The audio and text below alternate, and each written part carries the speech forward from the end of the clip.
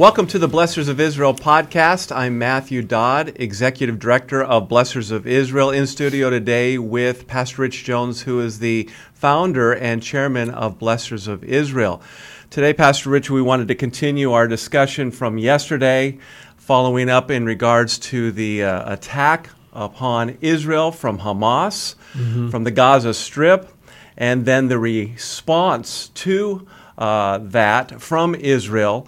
And as of today, we have been notified that over 1,200 Israelis were slaughtered in this massacre. We have 22 American citizens who have been determined that they've died as well. Yes, and right. then I think many Americans are held hostage. 17 at least that are unaccounted for. Right. So, and then on the Palestinian side, I believe that there's 1,100 that have been killed. Militants. And then in the Gaza, and actually in the Gaza Strip, 1,100, but then they had 1,500 that were killed within Israel who were the attackers. So we separate those out because I think it's important. They infiltrated with about 1,500 militants, and as of this podcast, they believe everyone has been neutralized, as they would say. That's right. 1,500.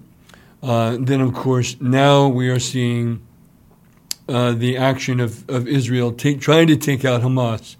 And so it's very unfortunate that there are many caught in the crossfire, of course, but Israel must do what they must do. Agreed. You know, I think it's also important for us, United States, for us to have a perspective on what that looks like if that were to happen here, God forbid. You know, when we're talking about 1,200 out of a population of, recently was reported, 10 million. Well, the United States, as of 2022 census, we're over 333 million. So we're talking, if something like that were to happen within our borders, over 39,000 people would have been killed in one day. In other words, that's like 9/11 times 10. It just puts things in perspective as to how cataclysmic this event was. I mean, nothing like that has happened since a world war. And nothing like that has happened in Israel since the Yom Kippur War, which was 50 years ago, interestingly. And I think all of that, of course, is on purpose. Hamas chose that on purpose. So what we are seeing developing is now, of course, the amassing of troops at Gaza, although they are also putting troops at the northern border. I think we've also seen now Hezbollah has been testing that northern border. We got a report in that alarms were going off in the whole of the northern region of Israel, that there was a threat of drones, a massive drone attack coming from the north. Now, it turns out that that was a false alarm, but the alarms went off. They have a massive set of troops in the north, getting ready in case Hezbollah should try to do an invasion from the north. And I think it's also important to note that the United States is sending a further deployment of a second carrier group. And the first plane landed yesterday with munitions as well. To resupply. Yep. And also with high tech. They're sending technology, of course, which is so vital in this particular war. But sending that second carrier group is a signal. And that is a signal to all players, whether it be Syria or Iran or even Russia, that America is standing by and ready to engage. Very strong signal indeed. And when we're talking about the Gaza Strip, I think it's also important for people to understand how big of a territory we're talking about. And it really would, if you're put in comparison, be like twice the size of the Washington, D.C. area. Which is really, in perspective, very small. But when you're talking about how many people live there, right. 2.5 million people live there, you're talking about an intense density of people there. Right. And so if you're having a ground assault take place, the possibility for this to be horrendous is through the roof. Oh, it's just heartbreaking because you know there will be such catastrophic loss of life, not only of those who are innocents in Gaza, because there are innocents. There are. And Hamas, that's very important for people to see, that there are those, because Hamas is a repressive regime. They have a stranglehold. They do. On Gaza. So you have actually the majority of people in Gaza, let's say, are innocents. You have a lot of militants, don't get me wrong, but there are many innocents. Nevertheless, there will be great loss of life there. There will be great loss of life, frankly, of Israeli soldiers. Well, when you go door to door, it's dangerous. That is one of the most dangerous scenarios. It is a funnel. Right. Where there is a threat to you and you're trying to make sure you shoot the enemy combatant versus an innocent. Right. Very difficult scenario. And I was reading, or I saw a very interesting piece where a Palestinian Arab leader was trying to justify all of this, of course, and was saying that the response of Israel, which is bringing forth casualties, is saying that's a terrorist event, just like what we did. Is that not true? Well, no, it's not true. That is not a terrorist event. And frankly, what Hamas does is that they will use like the UN centers where there's supposed to be shelters for those seeking, a safe place to hide. They are putting bunkers underneath these UN schools where they are caches of weapons. And so what Israel does is give warnings to clear it out, and then they take... But Hamas, I've also seen reports where they're saying, you stay. I know they're for the cause, you stay. Human shields. Exactly right. And anyway, this is a developing story, and it will be increasing. The danger is increasing from the north, from Lebanon, from Syria, Iran. We have to watch that. They've issued threats as well. In Right. fact, they issued threats just yesterday that if anything comes their way, Right. that Israel's going to have a greater price to pay.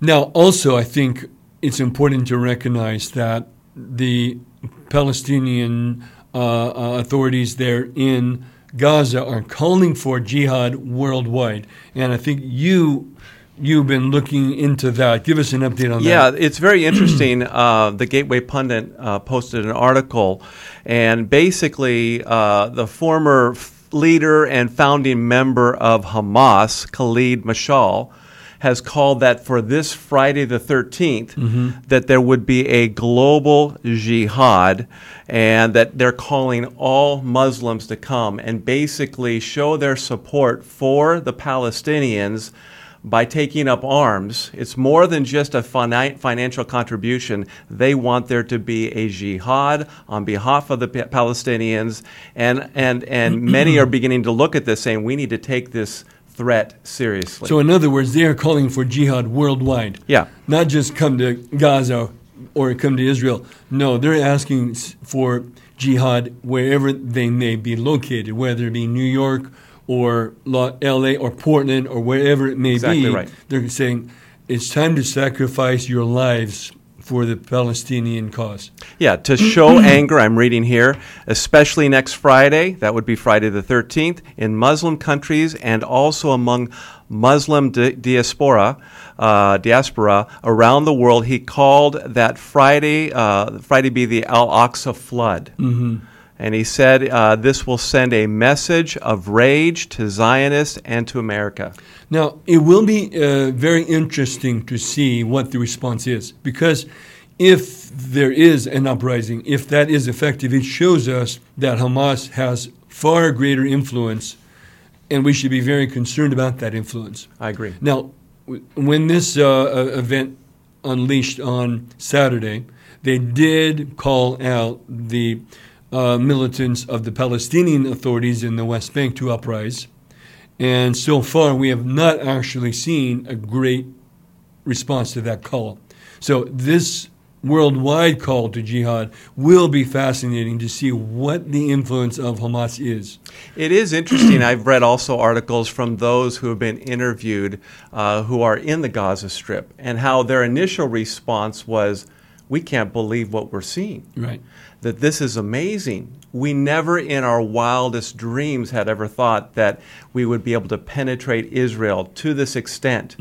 But then they began to see the reports of how women and children were killed. And then their celebration turned to a big oh no. Because they realized what was going to come their way now. They were used to the small incursions. They couldn't believe that they got through to this extent. And some were saying they didn't think it was even organized, but then they realized, no, to this degree, it had to have been organized. And they realized the amount of response that was going to come their way from Israel was going to be great. They overplayed their hand, really. I mean, if they wanted to make an impact, they could have, for example, overrun the police stations and then started taking hostages without harming them. That would have had a far, far, far different effect. But what's happening right now, when we see the savagery, cruel savagery of beheading babies, it was... the raping of women. It is just horrific pictures. And it is going to come back as a terrible retribution against it, which they deserve, but they overplayed their hand because the hearts of the world predominantly stand with Israel now. Everybody understands Israel's right to self-defense and is expecting a massive response to it. They overplayed their hand. It was not wise. It was not well executed in that sense. And so, if their idea is to bring support, no, it backfired. They will lose support worldwide. Now, pivoting for a moment, in the past we've talked about the influence within our colleges of the pro-Palestinian movement. And just yesterday we were talking about how there's been a groundswell of support for Israel, which I think to a degree still remains intact. But we're beginning to see already things pivot, and we're seeing it especially on our college campuses. For instance, Harvard had several groups, I think over 30, that were voicing their opinion in support of the Palestinians. And also we are told there's a new report, there's a call to action, a day of resistance. It's supposed to be tomorrow, October 12th, where colleges around the country are supposed to come on out and show their support for the Palestinians. Okay, now I'd like to draw a distinction between, supporting, let's say, the Palestinian cause versus supporting what happened here by the hand of Hamas. They're different things. Here's what I'm saying. Somebody might say, we want to support the Palestinian right to self-determination or their right to have their own state.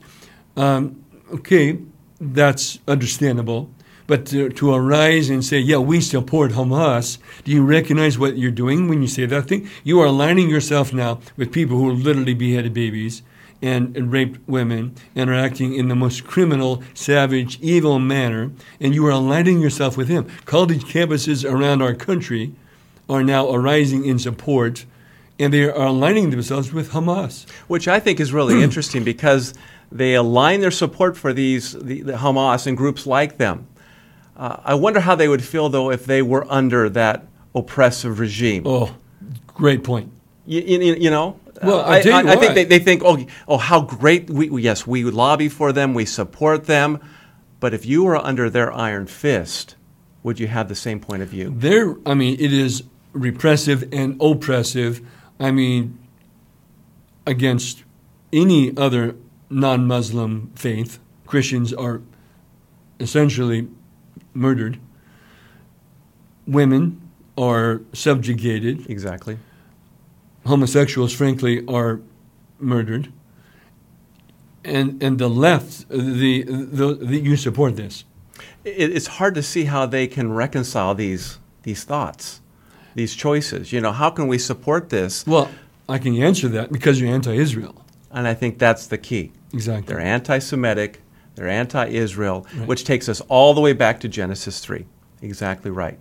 And the fall of man, and that the enemy, he knows his days are limited, and so what does he want to do? He wants to take out the one who's going to take him out. Which is Israel. Yep.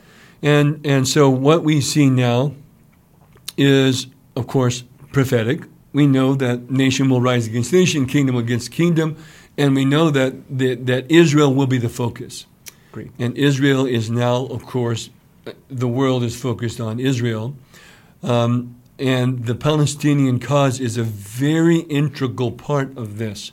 But it's very interesting layers of complexity, because you've got the Arab nations that have been trying to build détente, or that's not the right word, but normalization of relationships, and then Hamas tries to throw a grenade in the works of it.